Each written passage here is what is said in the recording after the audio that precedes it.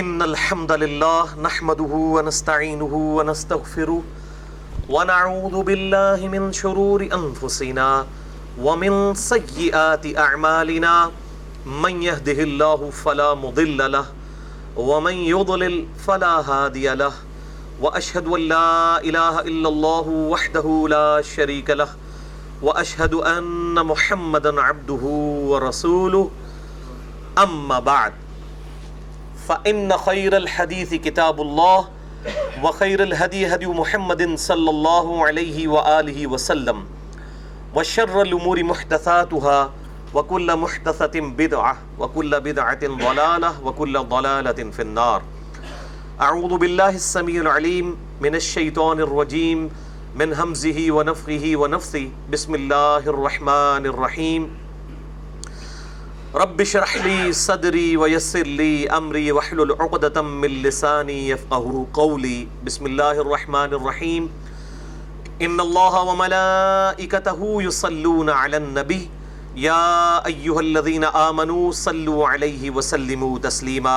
اللهم صل على محمد وعلى ال محمد كما صليت على ابراهيم وعلى ال ابراهيم انك حميد مجيد.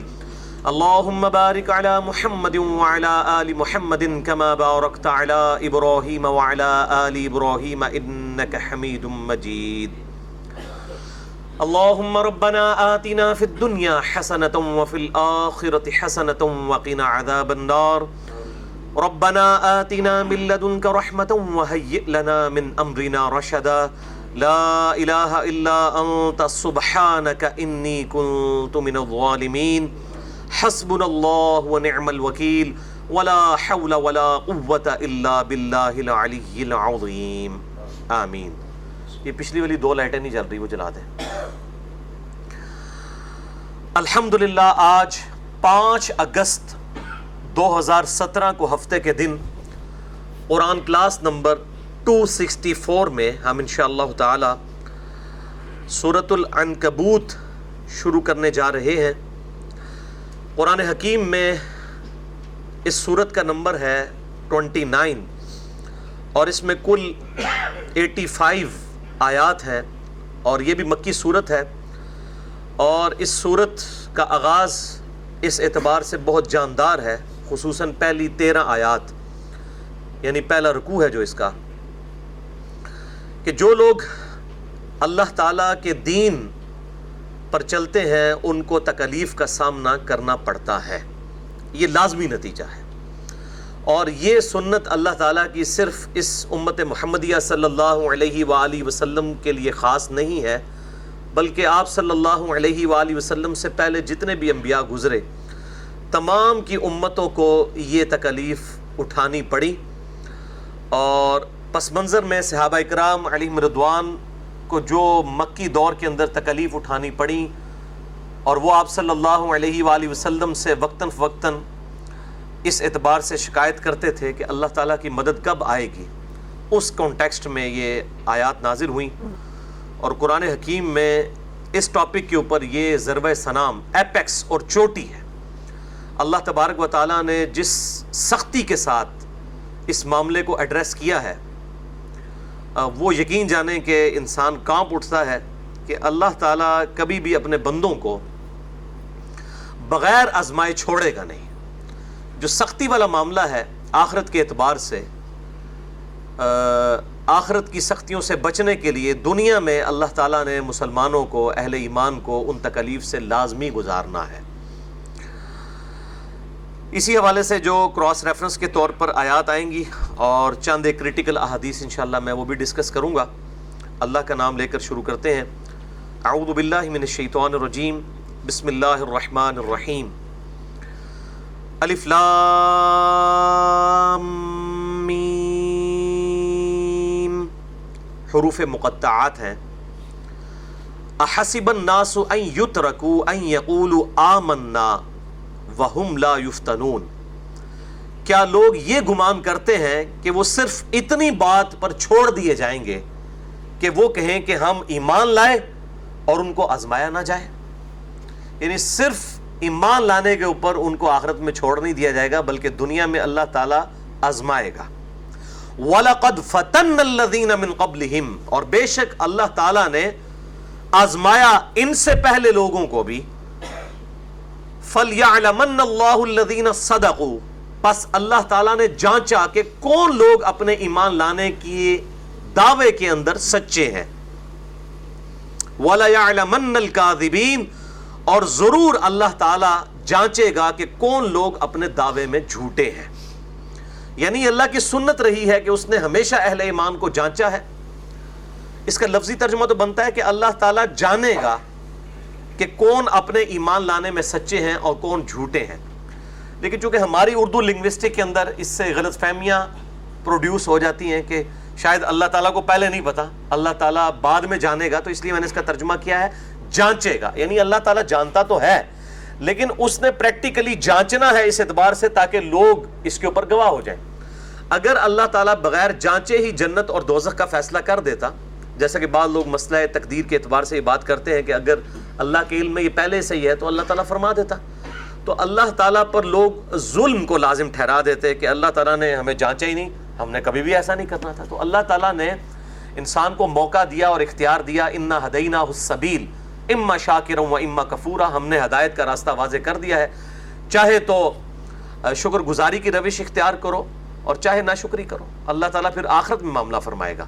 تو کوئی شخص قیامت والے دن یہ کہہ سکتا تھا کہ اے اللہ تو نے جانچے بغیر ہی میرے لیے فیصلہ سنا دیا، مجھے آزمایا تو جاتا، میں تمام آزمائشوں میں پورا اترتا. تو اس لیے اللہ تعالیٰ نے دنیا میں یہ آزمائش والا معاملہ رکھا ہے. تو اللہ تعالیٰ فرماتا ہے کہ بے شک ضرور اللہ تعالیٰ نے ان سے پہلے لوگوں کو بھی آزمایا تھا، ان کو بھی اللہ آزمائے گا تاکہ اللہ تعالیٰ یہ جانچ لے اور لوگوں کے اعتبار سے یہ چیز واضح کر دے، لوگوں کے علم میں بھی یہ بات آ جائے کہ کون لوگ اپنے ایمان لانے کے دعوے میں سچے ہیں اور کون لوگ جھوٹے ہیں. کتنا سخت یہ معاملہ ہے. میں کہتا ہوں پورے قرآن میں اتنی سختی کے ساتھ اللہ تعالیٰ نے کہیں پہ یہ بات ارشاد نہیں فرمائی. سورۃ العصر میں اللہ تعالیٰ نے کامیابی کے جو 4 ڈیٹم لیول پہ شرائط بتائی ہیں.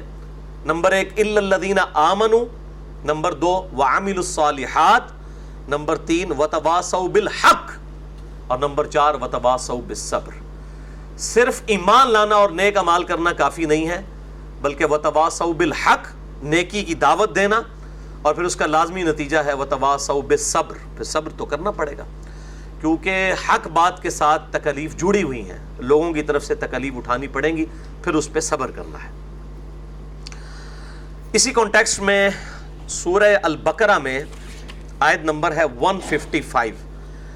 سورۃ البقرہ آیت نمبر 155 بڑی مشہور ہے آپ کے قرآن پاک میں، پیج نمبر 24 پہ ہے. یہ 3rd لاسٹ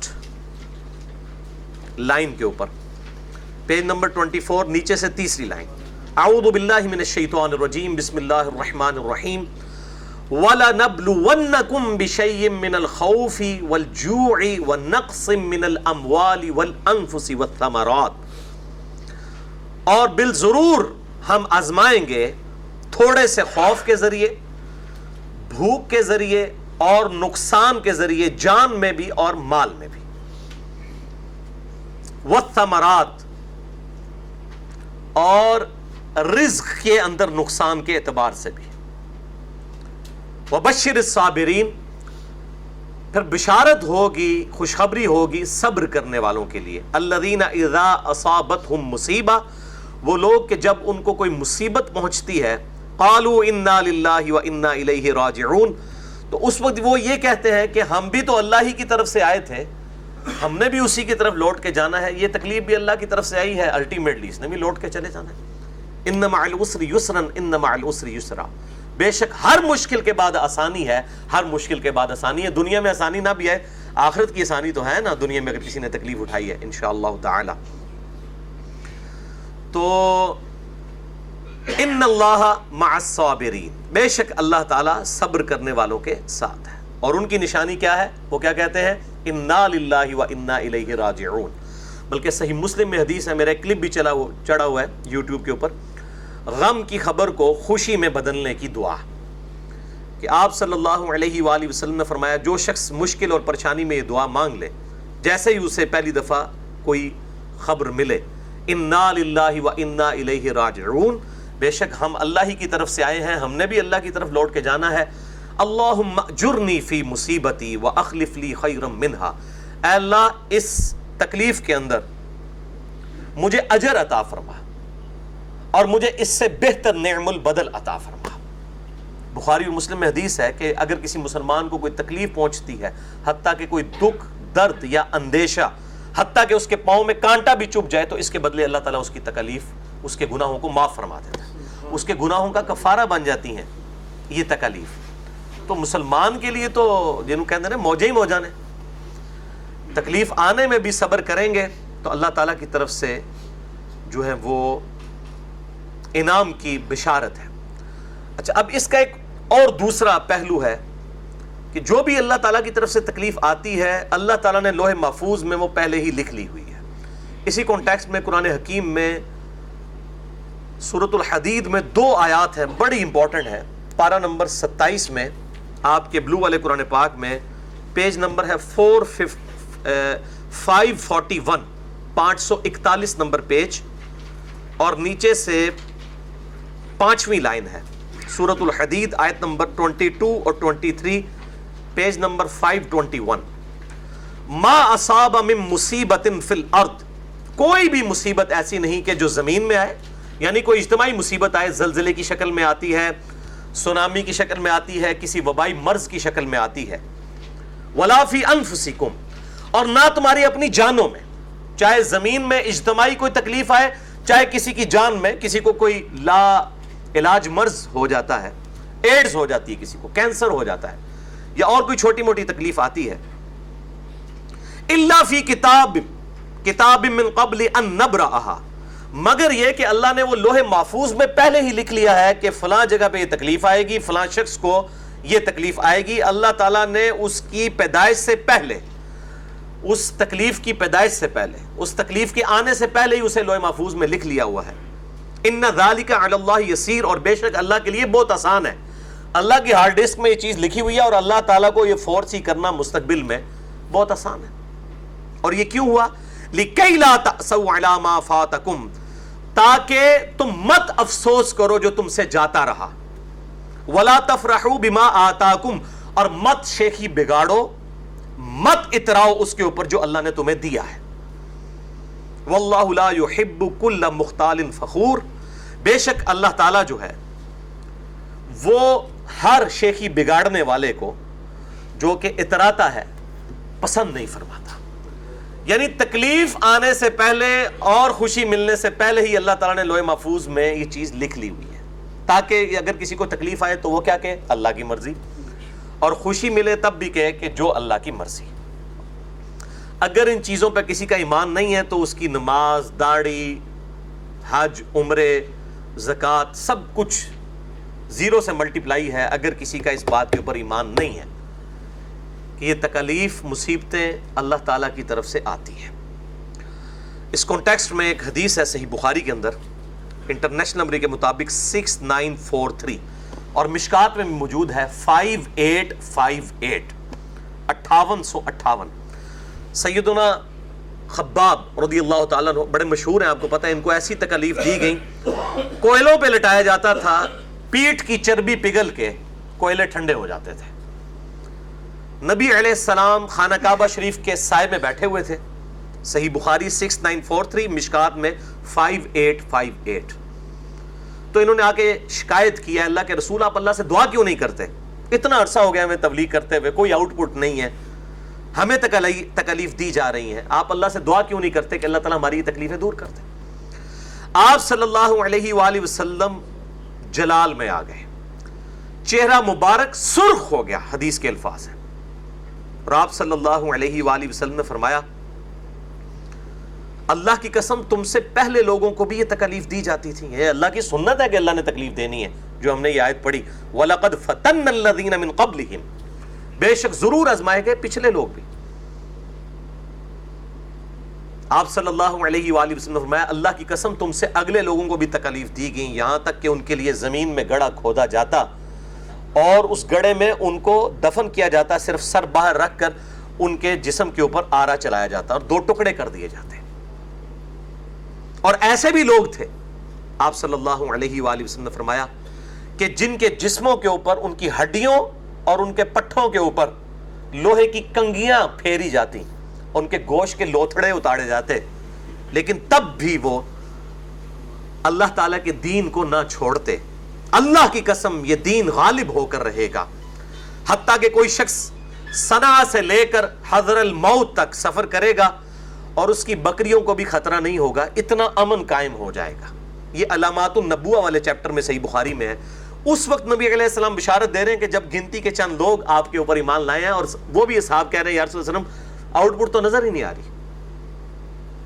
ان کو کیا پتا تھا کہ اگلے 14 سے 15 سال کے اندر 3 بر اعظموں میں مسلمانوں کی حکومت پہنچنے والی ہے، اور رومن اور پرشین امپائر دونوں سپر پاورز مسلمانوں کے قدموں میں ڈھیر ہونے والی ہیں۔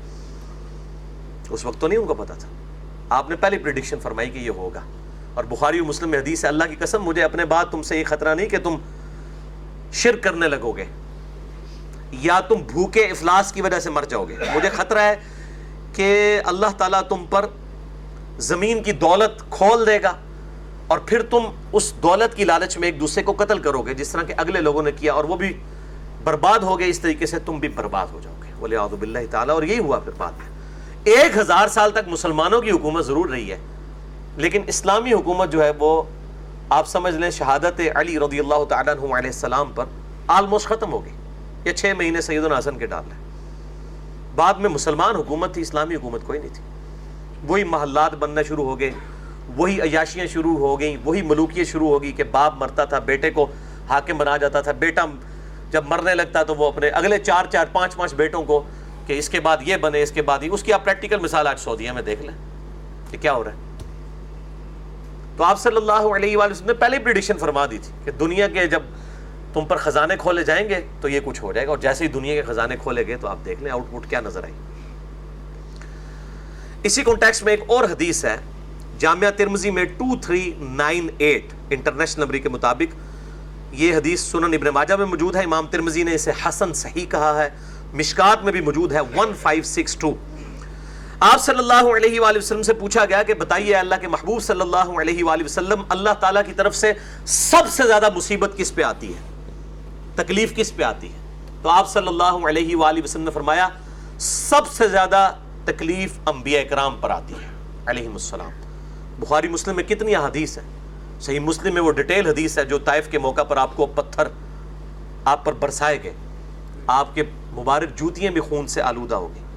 غزوہ احد کی تکالیف بھی آپ کے سامنے بخاری و مسلم میں، بلکہ غزوہ احد کی تو لائیو کمنٹری سورہ آل عمران کے اندر موجود ہے۔ تو فرمایا سب سے زیادہ تکالیف انبیاء کو آتی ہے۔ پوچھا گیا اس کے بعد، فرمایا اس کے بعد ان لوگوں پر جو انبیاء کے بعد سب سے افضل ہوتے ہیں، اور پھر اس کے بعد ان لوگوں پر جو ان کے بعد سب سے افضل ہوتے ہیں۔ اب اس میں آپ نے یہ تفریق نہیں کی گئی ہے کہ انبیاء کے بعد صحابہ یا تابعین یا تبع تابعین، یہ بھی کہا جا سکتا تھا، وہ تفریق نہیں ہے۔ ہو سکتا ہے آج کسی کو اس تکلیف سے گزرنا پڑے جس تکلیف سے اس زمانے میں لوگ نہیں گزرے ہوئے، تو آپ نے تکلیف کے ساتھ اسے جوڑ دیا کہ تکالیف کے ساتھ۔ اور پھر آپ صلی اللہ علیہ وآلہ وسلم نے فرمایا کہ اللہ تعالیٰ آدمی کو اس کے دین کی پختگی کے اعتبار سے آزماتا ہے، جو جتنا دین میں پختہ ہوتا ہے اتنی بڑی آزمائش، اور جو جتنا دین میں کمزور ہوتا ہے اس کی آزمائش بھی کمزور ہوتی ہے، حتیٰ کہ وہ شخص زمین پر چلتا پھرتا رہتا ہے، یعنی اس کی موت کا وقت آ جاتا ہے اور وہ دنیا میں اس حال سے اٹھایا جاتا ہے کہ اس کے ذمہ کوئی گناہ نہیں ہوتا، یعنی اللہ تعالیٰ اس کو تکلیف میں سے گزار کے آخرت کی الٹیمیٹ اس کو نعمت عطا فرما دیتا ہے۔ کتنی بڑی نعمت ہے، یعنی میں کہتا ہوں کہ 1 ارب اور 1 روپیہ اور 1 ارب اس میں کوئی فرق نہیں ہے۔ 1 روپے اور 2 روپے میں تو فرق ہے، آدھ کا فرق ہے، لیکن 1 ارب 1 روپیہ اور 1 ارب 1 روپے میں کوئی فرق نہیں ہے۔ صحیح مسلم میں حدیث ہے، آخرت اور دنیا کی مثال اس طرح ہے جیسے کوئی سمندر میں انگلی ڈبوئے، اس کے ساتھ جو پانی لگتا ہے وہ دنیا کی زندگی اور سمندر آخرت کی ہے، بلینز اینڈ ٹریلینز ٹائم، بلکہ آپ کے انفینٹ۔ تو اگر کوئی شخص 1 روپے کا نقصان کر کے 1 ارب روپیہ کما لے، وہ عقل مند ہے، یا جو 1 روپیہ بچاتے 1 ارب روپے کا نقصان کر لے۔ اور یہاں تو صرف نقصان والی بات نہیں ہے، ایسی کی تیسی پھرنے والی ہے۔ اللہم اجرنا من النار، اللہم اجرنا من النار، اللہم اجرنا من النار، اللہم من احییتہ منا فاحیہ علی الاسلام، ومن توفیتہ منا فتوفہ علی الایمان آمین.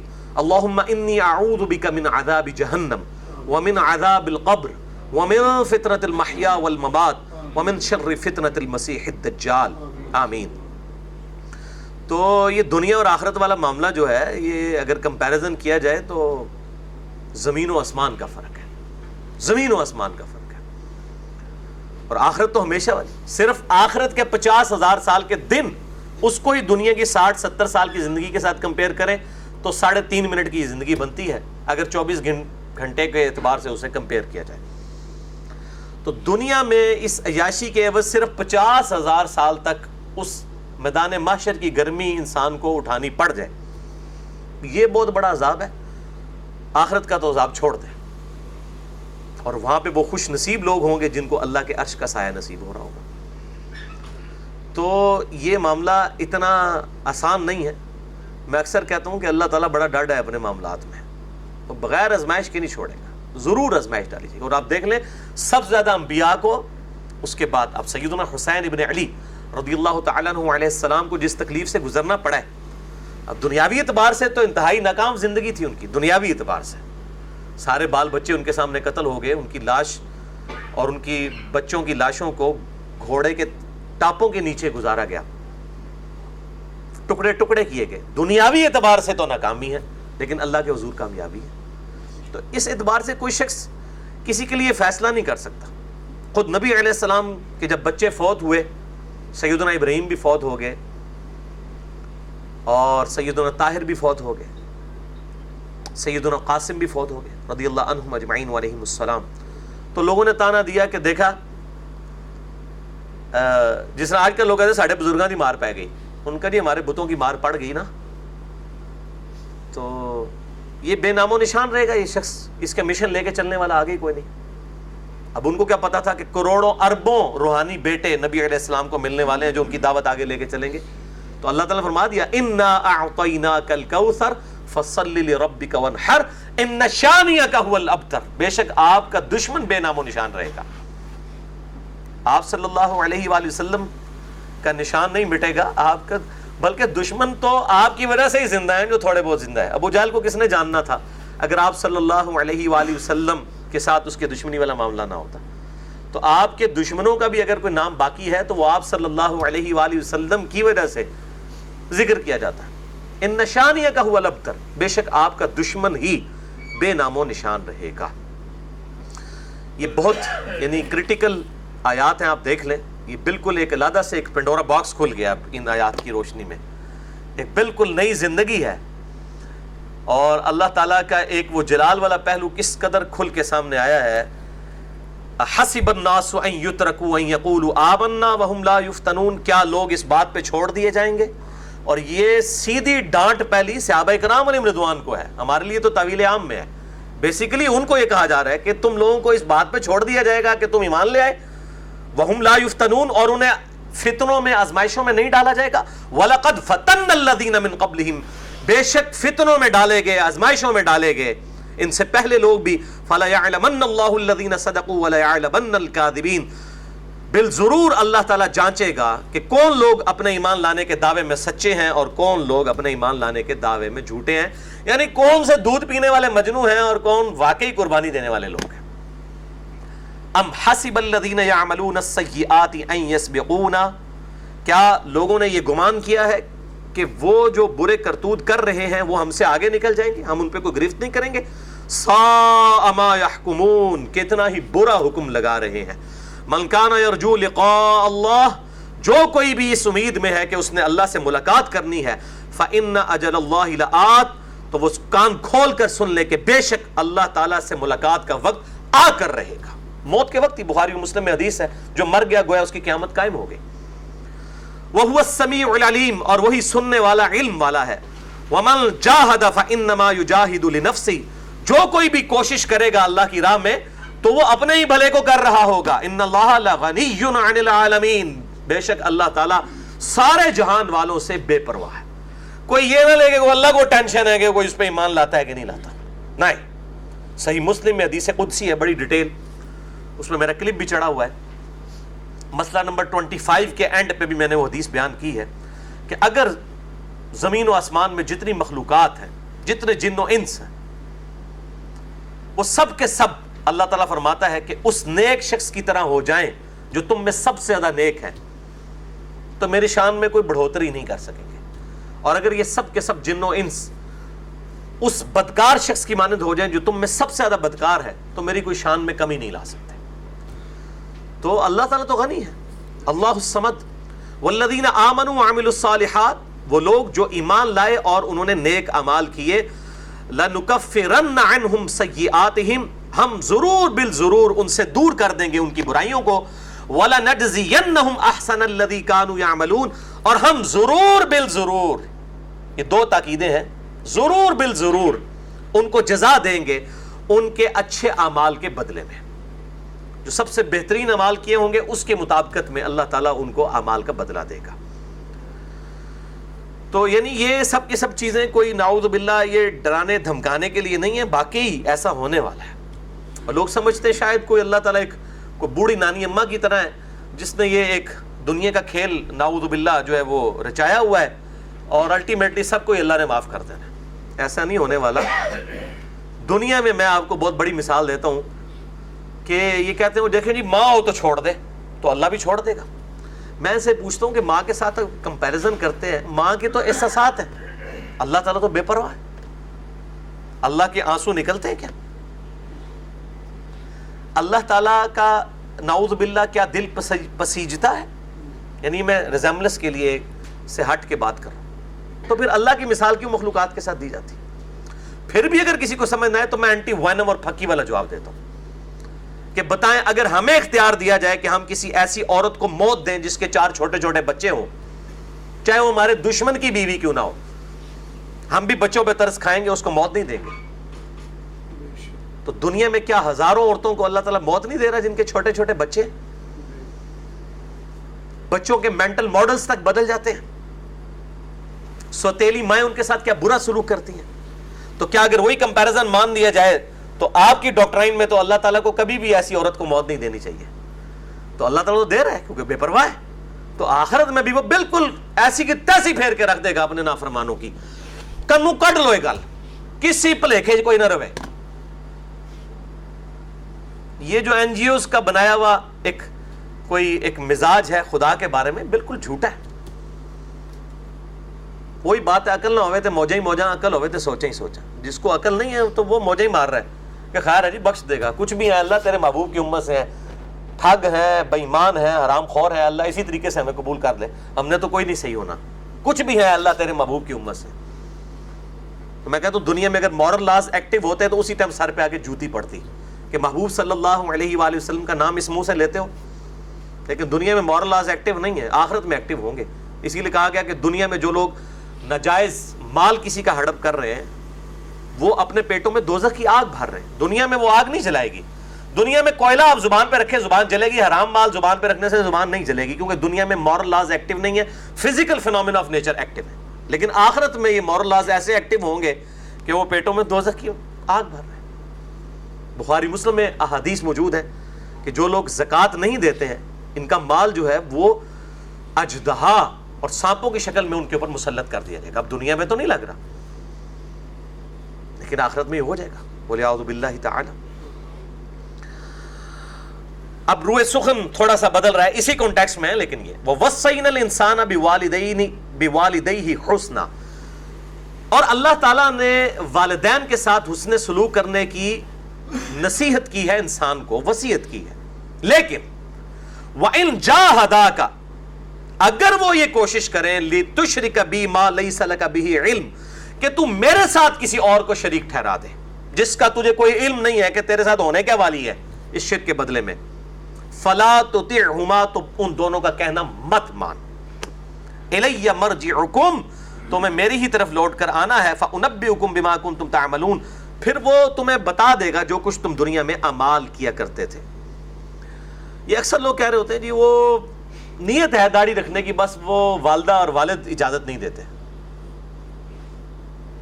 اور دوسری طرف بخاری مسلم کی حدیث بیان کر رہے ہوتے ہیں کہ تم اس وقت تک مومن ہی نہیں ہو سکتے جب تک کہ میں تمہیں تمہارے ماں باپ اولاد سب لوگوں سے بڑھ کر عزیز نہ ہو جاؤں. اور پھر بولوں کی طرح پوچھ رہے ہوتے ہیں کہ جی ماں باپ کا تو حکم ماننے کہ اللہ نے کہا ہے.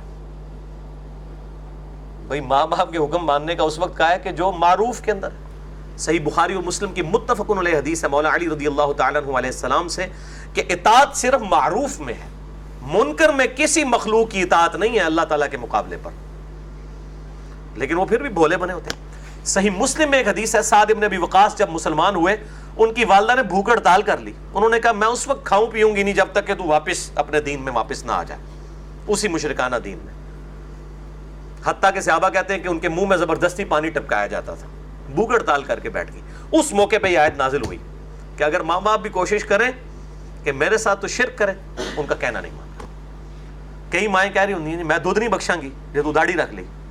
اپنی بچیوں کو کہہ رہی ہوتی ہیں کہ اگر تو نے چہرے کا نقاب کیا تیرا رشتہ نہیں ہوگا, یہ نہیں ہوگا, وہ نہیں ہوگا. اللہ تعالیٰ اور اس کے محبوب صلی اللہ علیہ وآلہ وسلم کے مقابلے پہ کسی کی بات نہیں مانی. اور یہ کوئی راکٹ سائنس نہیں جو کسی کو سمجھانی پڑے. مجھے بھی لوگ فون کے اوپر بھولے بن کے پوچھ رہے ہوتے ہیں جی تہاڈا کی خیال ہے, تو میں تو پھر سیدھا جڑ جانا کہ تہاڈا کی خیال ہے جناب, نہیں جی غلط ہی لگتا ہے. تو بھائی مجھے کیوں پوچھ رہے ہیں بھائی آپ, تاکہ آپ کے گناہوں کا بوجھ میں اٹھا لوں. تو میں اتنا بیوقوف نہیں ہوں کہ آپ کے گناہوں کا بوجھ اٹھاؤں. تو یہ لوگ اکثر سوالات اسی لیے پوچھ رہے ہوتے ہیں, اتنے بھولے نہیں ہوتے, پتہ ہوتا ہے سب کو. اس کا ٹیسٹر یہ ہے کہ آپ ان سے جب کاؤنٹر کوشچن کریں کہ آپ کے خیال میں یہ صحیح ہے غلط, تو اسی ٹائم آپ بتائیں گے جی ہے تو غلط ہی ہے. وہ صرف یہ چاہ رہے ہوتے ہیں کہ ہمیں کوئی اسکیپ روٹ مل جائے. اللہ ماشاء اللہ کوئی لاکھوں میں ایک ہو جو روٹی کو توتی کہتا ہو یا وہ منہ کی بجائے ناک سے کھانا کھاتا ہو, اس کو تو کہہ سکتے ہیں کہ بیچارے کو سمجھ نہیں. ادروائز سب کو سمجھ ہوتی ہے. چلاکیاں کر رہے ہوتے ہیں, اور چلاکیاں کیا اپنے ساتھ چلاکیاں کر رہے ہوتے ہیں. والذین آمنوا وعملوا الصالحات, وہ لوگ جو ایمان لائے اور انہوں نے نیک اعمال کے لیے کیے, لندخلنہم فی الصالحین, ہم ضرور بالضرور ان کو اپنے نیکوکاروں بندوں کے ساتھ شامل کر دیں گے. یعنی قیامت والے دن نیکوکاروں کے ساتھ ان کو اٹھائیں گے. وَمِنَ النَّاسِ مَن يَقُولُ آمَنَّا, اور لوگوں میں کئی لوگ ایسے ہیں جو کہتے ہیں ہم ایمان لائے باللہ, اللہ پر.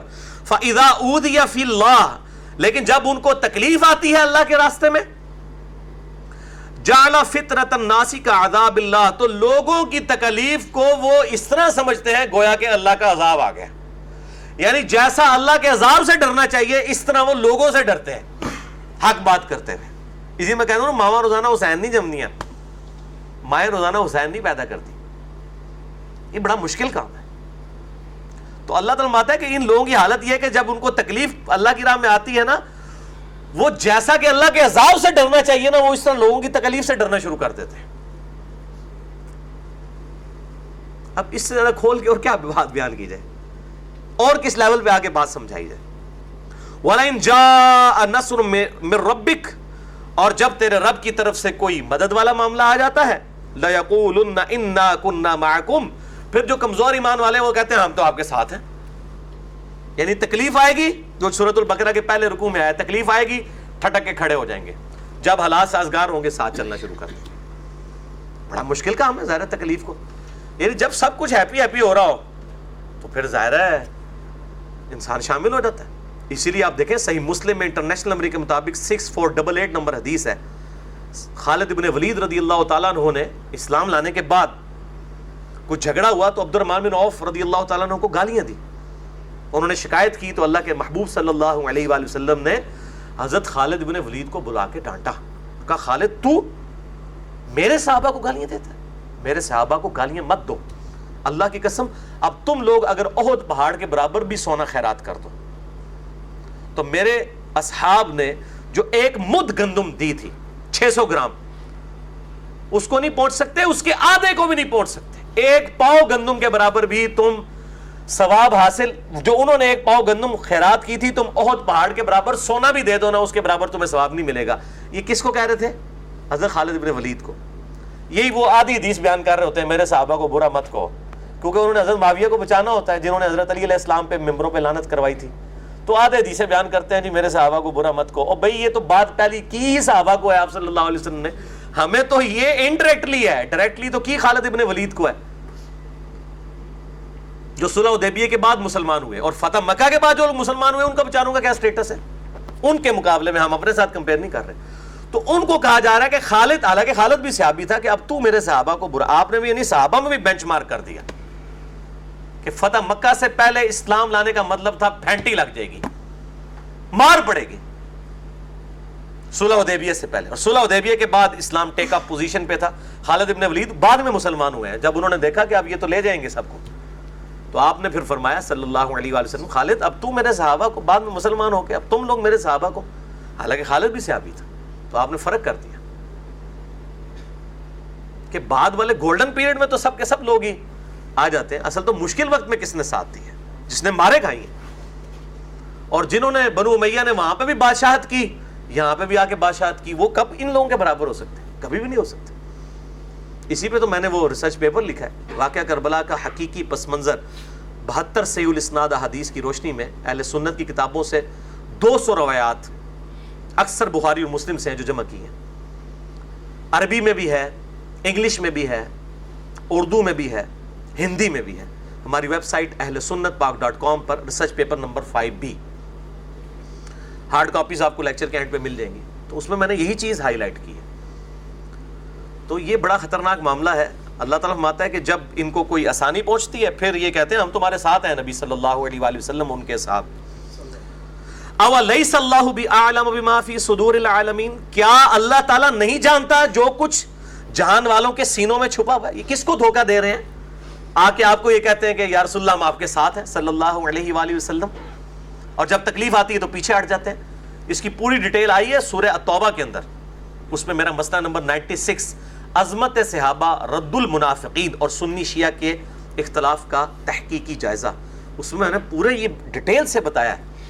مسئلہ نمبر 94 مومنین صحابہ اور منافقین کے کردار کا فرق. منافقین بھی قانوناً تو مسلمان ہی تھے اور صحابی بھی تھے، کیونکہ اللہ کے نبی کو کہا جا رہا ہے کہ آپ کو نہیں پتا آپ کے صحابہ میں منافق موجود ہیں.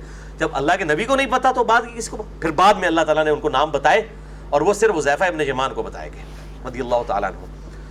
تو اللہ تعالیٰ فرماتا ہے کیا ان کے سینوں میں جو کچھ چھپا ہوا ہے کہ اللہ کو نہیں پتا؟ کس کو دھوکہ دے رہے ہیں؟ اگر نبی صلی اللہ علیہ وآلہ وسلم اور اصحاب کے سامنے آ کے یہ سٹیٹمنٹس دیتے ہیں کہ ہم آپ کے ساتھ ہیں، اللہ کو نہیں پتا انہوں نے کیا کچھ اپنے سینوں کے اندر دشمنی چھپائی ہوئی ہے؟ وَلَا يَعْلَمَنَّ اللَّهُ الَّذِينَ آمَنُوا، اللہ تعالیٰ ضرور جانچے گا ان لوگوں کو جو ایمان لائے. وَلَا يَعْلَمَنَّ الْمُنَافِقِينَ، اور اللہ تعالیٰ ضرور جانچے گا منافقین کو بھی. لفظی ترجمہ ہے جانے گا، لیکن یہ اصطلاحاً ترجمہ ہوگا کہ جانچے گا، یعنی ان کے کردار کو لوگوں کے سامنے کر دے گا. اور آپ دیکھ لیں پھر غزوہ تبوک کے موقع پر منافقین بہانے کر کے گھر بیٹھنا شروع ہو گئے. حالانکہ یہ پہلا اور آخری موقع تھا آپ صلی اللہ علیہ وآلہ وسلم کی مبارک زندگی میں جب کہ قتال کے لیے نفیر عام تھی، اور یہ ڈکلیئر ہو گیا تھا کہ اب جو قتال میں نہیں جائے گا وہ پکا منافق ہوگا. یہ غزوہ بدر میں بھی نہیں تھا، وہ بھی آپشنل تھا. غزوہ احد بھی آپشنل تھا، غزوہ خندق بھی آپشنل تھا. لیکن غزوہ تبوک کے موقع پر چونکہ رومن امپائر سے ٹکرانا تھا، 1.5 لاکھ کی فوج لے کے وہ عرب کی سرحد پہ آ گیا تھا. 30,000 صحابہ کرام جانثار آپ صلی اللہ علیہ وآلہ وسلم کے ساتھ گئے.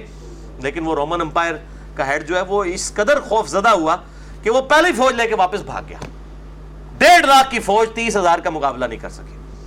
آپ صلی اللہ علیہ وآلہ وسلم 1.5-2 مہینے وہاں رہے، قریب کے قبائل کے ساتھ آپ نے معاہدے کیے، اور الٹیمیٹلی پھر سیدنا ابو بکر کے دور میں اور پھر سیدنا عمر کے دور میں رومن اور پرشین امپائر مسلمانوں کے سامنے گھٹنے ٹیک کی جنگ یرموک اور جنگ قادسیہ کے اندر.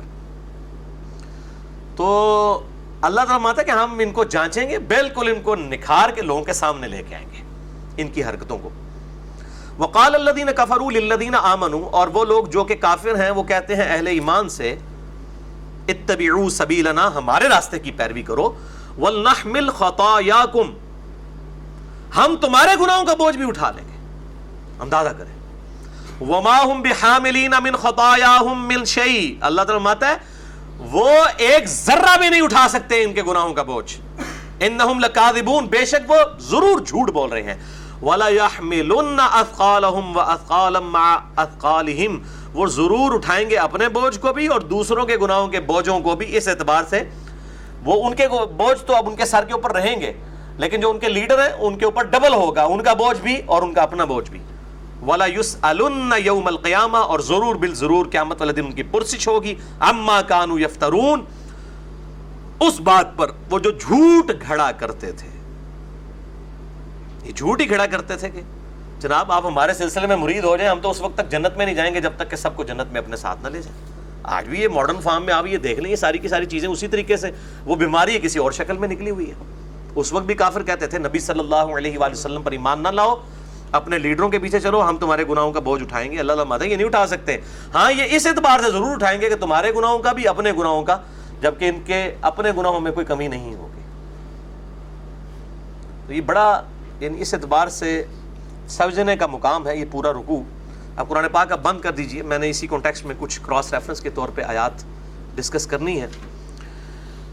میرے بھائیو، اللہ تعالیٰ کے دین کو مخلوق تک پہنچانے کی پرائمری رسپانسبلٹی کس کی ہے؟ پیغمبروں کی علیہم السلام. لیکن پیغمبروں کو بھی اللہ تعالیٰ کیا بات ارشاد فرما رہے ہیں؟ فَلَعَلَّكَ بَاخِعٌ نَفْسَكَ عَلَىٰ آثَارِهِمْ إِن لَّمْ يُؤْمِنُوا بِهَٰذَا الْحَدِيثِ أَسَفًا. اے محبوب صلی اللہ علیہ وآلہ وسلم، کیا تم اپنی جان کو ہلاک کر دو گے اس غم میں کہ لوگ اس قرآن کے اوپر ایمان نہیں لا رہے؟ اپنے آپ کو ہلاک کر لو گے اس غم سے.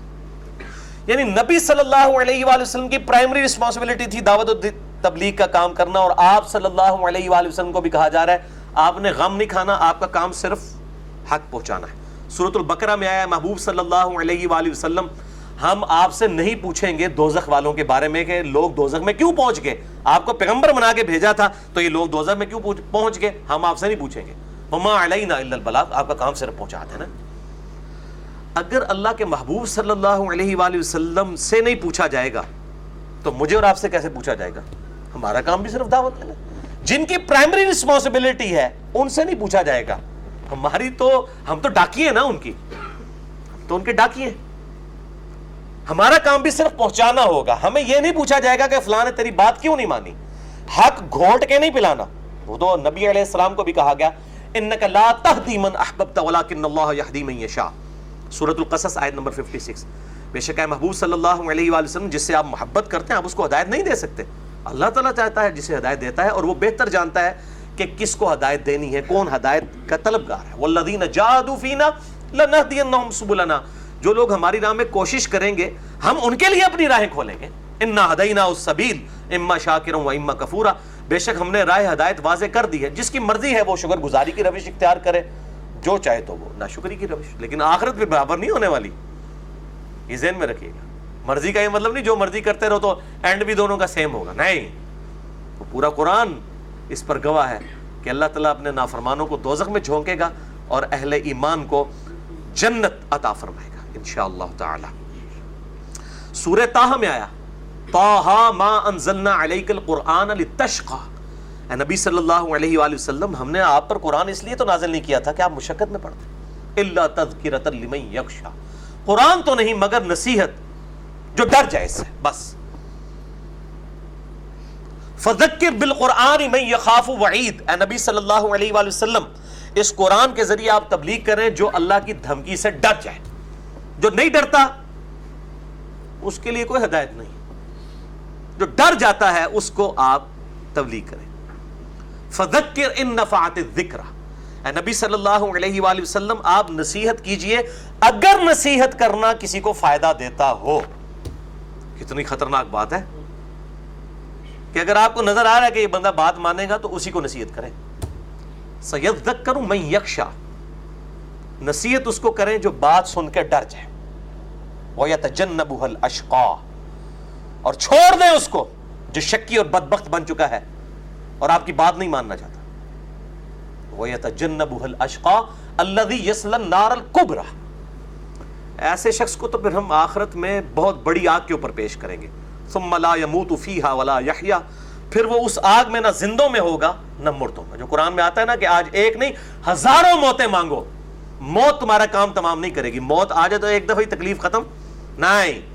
ثم لا يموت فيها ولا يحيا، نہ وہ زندوں میں ہوگا نہ مردوں میں. قد افلح من تزکا، بے شک کامیاب ہوا وہ جس نے اپنے جو ہے وہ نفس کی اصلاح کر لی. وذکر اسم ربہ فصلی، اور اپنے رب کا نام لے کر نماز پڑھی. اللہ اکبر کہہ کر سر تسلیم خم کیا اپنے رب کے سامنے.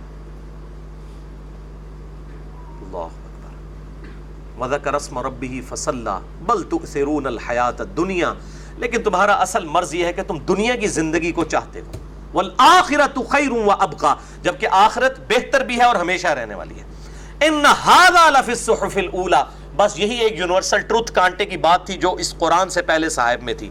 صحف ابراہیم و موسیٰ، چاہے وہ موسیٰ علیہ السلام کے صحائف ہوں یا ابراہیم علیہ السلام کے صحائف، ایک ہی یونیورسل ٹروتھ تھا کہ دنیا کی زندگی عارضی ہے، آخرت کی زندگی ہمیشہ والی ہے. اس کے لیے کوشش کرو. اس کانٹیکسٹ میں 11 کراس ریفرنس کے طور پر آیات اور 17 صحیح الاسناد احادیث بخاری اور مسلم سے میں نے مسئلہ نمبر 51 ریکارڈ کروایا ہے، رزق حرام کی مذمت، دنیا پرستی کا انجام اور اس کا علاج. جسے شوق ہو تو کراس ریفرنس کے طور پہ اسے ضرور سنیں. یہاں پر میں ایک اور چیز بھی ضمناً ڈسکس کروں، خصوصاً ان لوگوں کے لیے جو دعوت و تبلیغ میں جڑے ہوئے ہیں. یہ ساری آیات میں نے اس لیے پڑھی کہ وہ پریشان نہ ہوں اگر کوئی بات نہیں مانتا، اور ساتھ ہی ساتھ ایک بات یاد رکھیں، اللہ تعالیٰ کی طرف سے ایک بڑا سخت معاملہ ہے. وَإِذَا خَاطَبَهُمُ الْجَاهِلُونَ قَالُوا سَلَامًا، اہل ایمان کی نشانی یہ ہے کہ جب جاہلوں سے ان کا واسطہ پڑتا ہے وہ کہتے ہیں جناب السلام علیکم، سلام متارکت کرتے ہیں، ان کے ساتھ بحث نہیں کرتے. ان کو پتہ ہے کہ ان جاہلوں نے ماننا ہی کوئی نہیں ہے، وہ اپنا ٹائم نہیں ان کے اوپر ضائع کرتے. لیکن یہاں کئی لوگ ہیں وہ بالکل تلے ہوتے ہیں اگلے بندے کو بات سمجھانے کے اوپر. یہ ہماری ذمہ داری نہیں ہے. جس کی پرائمری رسپانسبلٹی ہے اس کو اللہ تعالیٰ کہہ رہے ہیں ہم آپ سے نہیں پوچھیں گے لوگ دوزخ میں کیوں پہنچ گئے. تو میری کہاں سے ذمہ داری ہے؟ میرا کام بھی صرف پہنچانا ہے. اور جو جاہل بحث کرے، اور یہ جہلا کی اکثریت پڑھے لکھے جہلا ہیں جو علماء کرائم ہیں، مجرم علماء، علماء پرائم، عزت والے علماء کی بات نہیں کر رہا، علماء کرام کی بات نہیں کر رہا، علماء کرائم کی بات کر رہا ہوں. مسئلہ نمبر 141 میرا ریکارڈ ہے، علماء کرائم ورسز علماء پرائم. اس لیے میں کہتا ہوں مولویوں کو کبھی دعوت نہ دیں، یہ بکے ہوئے اپنے فرقوں کے آگے، یہ کبھی آپ کی بات نہیں سنیں گے. ان کو بس آپ سلام دعا ان کے ساتھ اچھا رکھیں، بس کبھی کبھار کو گفٹ کر دیا کریں، عیدی وغیرہ دے دیا کریں، کو سوٹ گفٹ کر دیں. ان کے شر سے بچنے کے لیے تقیہ کریں، جو سورہ ال عمران میں ہے کہ شر سے بچنے کے لیے تقیہ کیا جا سکتا ہے. تو یہ تقیتاً ہی ان کو بے شک گفٹ کریں. وَإِذَا خَاطَبَهُمُ الْجَاهِلُونَ قَالُوا سَلَامًا، جو جاہل ہیں ان سے بس سلام دعائی رکھنی ہے، بحث نہیں کرنی. میں نے اس پر جب دقت نظر سے سوچا تو میں اس رزلٹ پہ پہنچا کہ 3 بڑے نقصان ہو جاتے ہیں جب آپ جاہلوں کے ساتھ بحث میں الجھ جاتے ہیں، چاہے وہ علماء میں ہو چاہے عوام الناس میں. نمبر 1، ٹائم کا ضیاع ہوتا ہے، آؤٹ پٹ زیرو. جب ٹائم کا ضیاع ہوگا، آؤٹ پٹ زیرو ہوگی، تو مسلمان تو یہ کام نہیں کرے گا، وہ تو لو کاموں سے پرہیز کرے گا. نمبر 2، دوسروں کا حق مر جاتا ہے. وہ ٹائم آپ نے لگانا تھا عوام الناس کے اوپر، آپ لگا رہے ہیں ان جاہلوں کے اوپر، تو ان کا ٹائم تو پھر انہوں نے لے لیا. آپ کے پاس اتنا ٹائم تھا کہ آپ عوام الناس تک بات پہنچاتے، جو بات سننے کے لیے تیار ہیں ان کو بات سمجھاتے، ان کی حق تلفی ہو جائے گی. اور نمبر 3 جو سب سے خطرناک نقصان ہے وہ یہ ہے کہ آپ دعوت و تبلیغ کے کام سے متنفر ہو جائیں گے. کیونکہ آپ کہیں گے یار میں اتنی محنت سے لوگوں کو قرآن حکیم کی آیات دکھاتا ہوں، بخاری مسلم سے حدیث سناتا ہوں، لوگ پھر بھی نہیں مانتے. اور بھائی یہ بکے ہوئے لوگ ہیں، انہوں نے کہاں سے ماننا ہے؟ الٹا یہ ہوگا جب ایسے لوگوں کو آپ تبلیغ کریں گے، ایسے لوگوں کے ساتھ آپ بحث و تمہیز کرنا شروع کریں گے، اس کا الٹیمیٹ انجام یہ ہوگا کہ آپ یہ رزلٹ نکال لیں گے یار تبلیغ کرنے کا کوئی فائدہ نہیں ہے، لوگ گالی کو نیچے مندے، تبلیغ کرنے کا کوئی فائدہ نہیں، لوگ بات ہی نہیں سنتے ہیں. اور شیطان چاہتا ہے کہ آپ اس نہج پہ پہنچ جائیں. اس لیے میں کنفرنٹیشن سے الحمدللہ شروع دن سے بچتا ہوں. جب سے میری ویڈیوز ریکارڈ ہونا شروع ہوئی ہیں میں نے کبھی کسی کے مناظرے کا چیلنج نہ قبول کیا ہے نہ کسی کو چیلنج دیا ہے. ہاں میں علمی چیلنج دیتا ہوں کہ بھئی اب علمی چیلنج آپ اپنی پبلک کو سیٹسفائی کریں کہ لا الہ الا اللہ اشرف علی رسول اللہ اور لا الہ الا اللہ چشتی رسول اللہ، یہ آپ اپنی پبلک کو سیٹسفائی کریں کہ آپ کے بزرگوں نے یہ کیا کیا ہے. علمی چیلنج، مناظرے کا چیلنج کبھی نہیں لکھا ہوتا، بلکہ اس کے الٹ کلپ چڑھے ہوئے ہیں میرے کہ انجینئر محمد علی مرزا مناظرہ کیوں نہیں کرتا. یوٹیوب پہ لکھیں، رومن میں کلپ کھول دیں. کیونکہ وَإِذَا خَاطَبَهُمُ الْجَاهِلُونَ قَالُوا سَلَامًا، جب مجھے قرآن نے منع کیا ہے ان کے ساتھ مجادلہ کرنے سے اور بحث و تمہیز کرنے سے، تو قرآن پاک کی نافرمانی تو نہیں کرنی. کئی لوگوں کے فون آتے ہیں، میں جب تھوڑی سی ٹون سے اندازہ لگا لیتا ہوں کہ یہ شرارت کے لیے ہے تو معذرت کر لیتا ہوں. نقصان ہوتا ہے ان چیزوں کا. اس لیے میں نے اپنے بھائیوں کو بھی منع کیا ہے دعوت و تبلیغ کے اعتبار سے کہ چاہے کوئی گالیاں بھی دیتا ہے ہماری دعوت کے اگینسٹ، کچھ بھی کرتا ہے، آپ بس اپنی دعوت لوگوں تک لانچ کریں. میں نے تو آلموسٹ تقریباً شاید ہی کوئی اکا دکا کو کلپ بچ گیا ہو، میں نے رپلائی ٹو کے نام سے جو کلپ تھے نا، بندوں کو بائی نیم سوائے ایک چند کریٹیکل چیزوں کے ڈیلیٹ کر دی، یوٹیوب سے ڈیلیٹ کر دی. اس کا نقصان ہوتا ہے کہ وہ جن بندوں کو رپلائی ہم کر رہے تھے کچھ عرصہ پہلے، ان کو تو گلی محلے کے لوگ نہیں جانتے، اور ہماری دعوت الحمدللہ آج کروڑوں لوگوں تک پہنچ چکی ہے الحمدللہ. میں نے بتایا نا 8 سے 1 سال پہلے ہمارے یوٹیوب کے جو وزٹرز تھے ان کی تعداد مہینے میں 1 سے 1.5 لاکھ تھی، آج روزانہ 1 لاکھ سے زیادہ ہے الحمدللہ. ایک چینل جو شارٹ کلپ کا ہے، سبسکرائبرز اس کے 1 لاکھ سے زیادہ ہو چکے ہیں. صرف اس کے اوپر وہ ڈالروں والی کمائی کرنی شروع کر دی جائے نا، تو میں یہ آپ کو صرف بتا رہا ہوں. ابھی میں اس کے اوپر مشورہ کر رہا ہوں، ظاہر ہے کہ وہ ہم نے دین کے لیے کام کرنے کے اعتبار سے ہے نا، اپنی ذات کے لیے تو نہیں.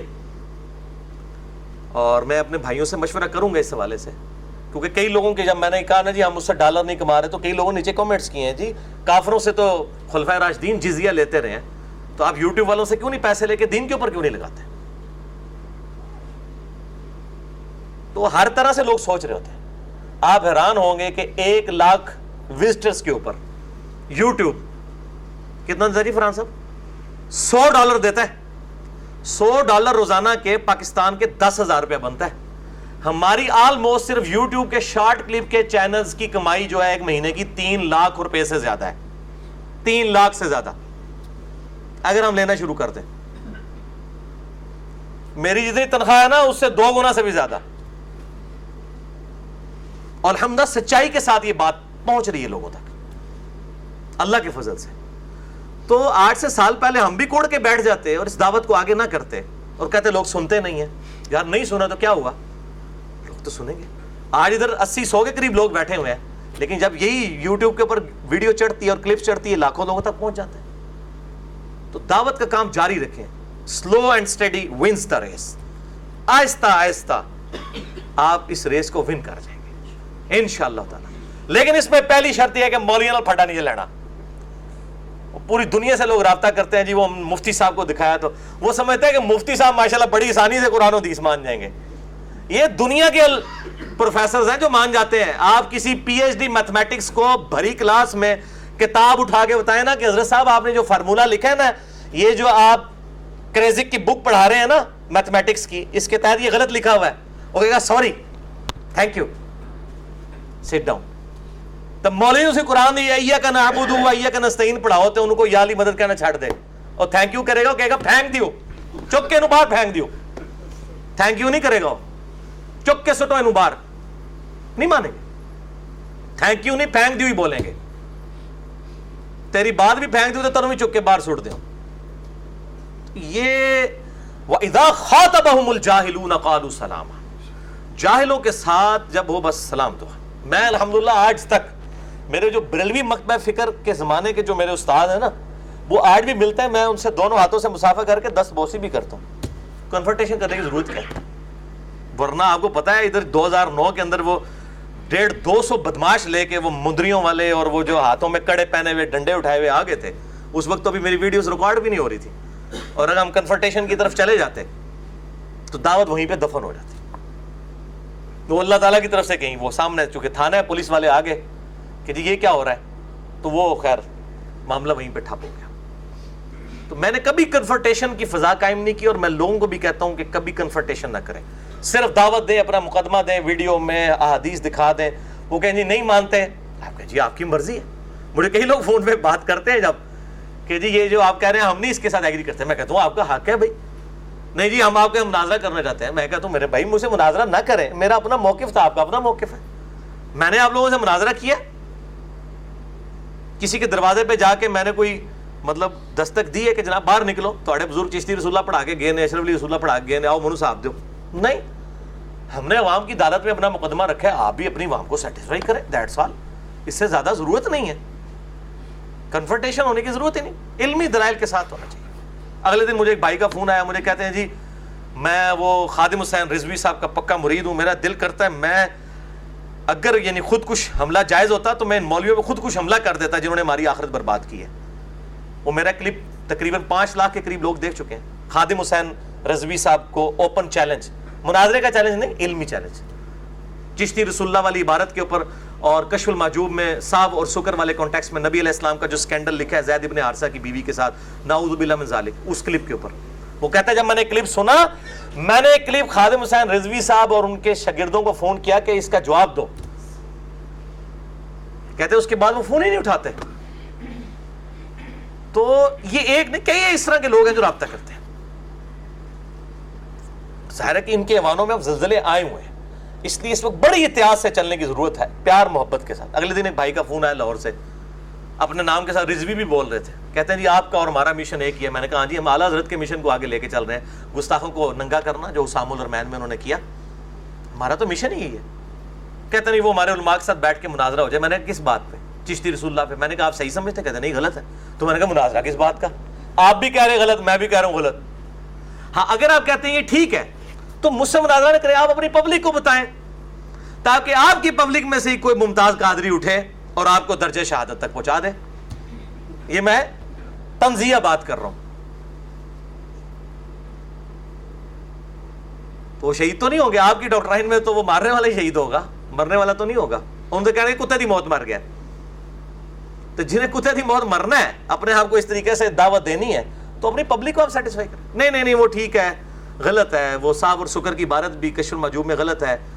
تو اولیاء اللہ جو ہیں وہ ان سے بھی غلطی ہو سکتی ہے. میں نے کہا اولیاء اللہ سے غلطی ہو سکتی ہے, نبی علیہ السلام کی گستاخی ہوگی پھر وہ اولیاء اللہ نہیں ہوگا. یا آپ ہمارے والا موقف اختیار کریں کہ ان کی کتابیں نہیں ہیں یا تبدیل ہو گئی ہیں, یہ بھی میں حسن ظن کے طور پہ کہہ رہا ہوں. حقیقت ہو سکتا ہے اس کے بالکل 100% مختلف ہو, لیکن حسن ظن کے طور پر کہتے ہیں ہاں جی یہ آپ کی بات صحیح ہے. یہ میں ان سے کہتا ہوں کہ جی پھر وہ ولی نہیں رہے گا جو گستاخ رسول ہوا. زانی ہو, شرابی ہو, کچھ ہو, صحابہ کرام سے بھی گناہ ہو گئے, لیکن جو گستاخ رسول ہو گیا وہ بھی صرف غلطی نہیں ہے, وہ ولایت بھی گئی اس کی. یہ ہے اصل مسئلہ, ولایت کے پڑ گئے لالے. تو الحمدللہ عوام الناس ایجوکیٹ ہو رہی ہے, پبلک پر محنت کریں. میں کہتا ہوں جس طرح مشرکین عرب نے جب تک قریش مکہ نے اسلام قبول نہیں کیا تھا, ریولوشن نہیں آئی تھی. انڈیا, پاکستان, بنگلہ دیش میں جب تک بریلوی مکتبہ فکر کے لوگ, جن کو میں مسلمان سمجھتا ہوں, جب تک یہ اصلاح اپنی نہیں کرتے کوئی ریولوشن نہیں آنی. آپ جو مرضی کرتے رہیں, کچھ بھی نہیں ہونا. ان کی اصلاح سب سے پہلے ضروری ہے, اور وہ الحمدللہ اللہ تعالیٰ نے میرے ذریعے یہ سارے معاملات کیے ہیں. میں اللہ تعالیٰ کا شکر ادا کرتا ہوں اس حوالے سے. اللہ تعالیٰ سے دعا ہے جو حق بات میں نے کہی اللہ تعالیٰ ہمارے دلوں میں راسخ فرمائے. اگر جذبات میں میرے منہ سے کوئی غلط بات نکل گئی, اللہ تعالیٰ ہمارے دلوں سے محو کر دے. ہمیں کتاب و سنت کی تعلیمات پر عمل کر کے دوسرے بھائیوں تک پہنچانے کی توفیق عطا فرمائے. سبحانک اللہم و بحمدک, اشہد ان لا الہ الا انت, استغفرک و اتوب الیک, وما علینا الا البلاغ المبین. جزاکم اللہ خیرا.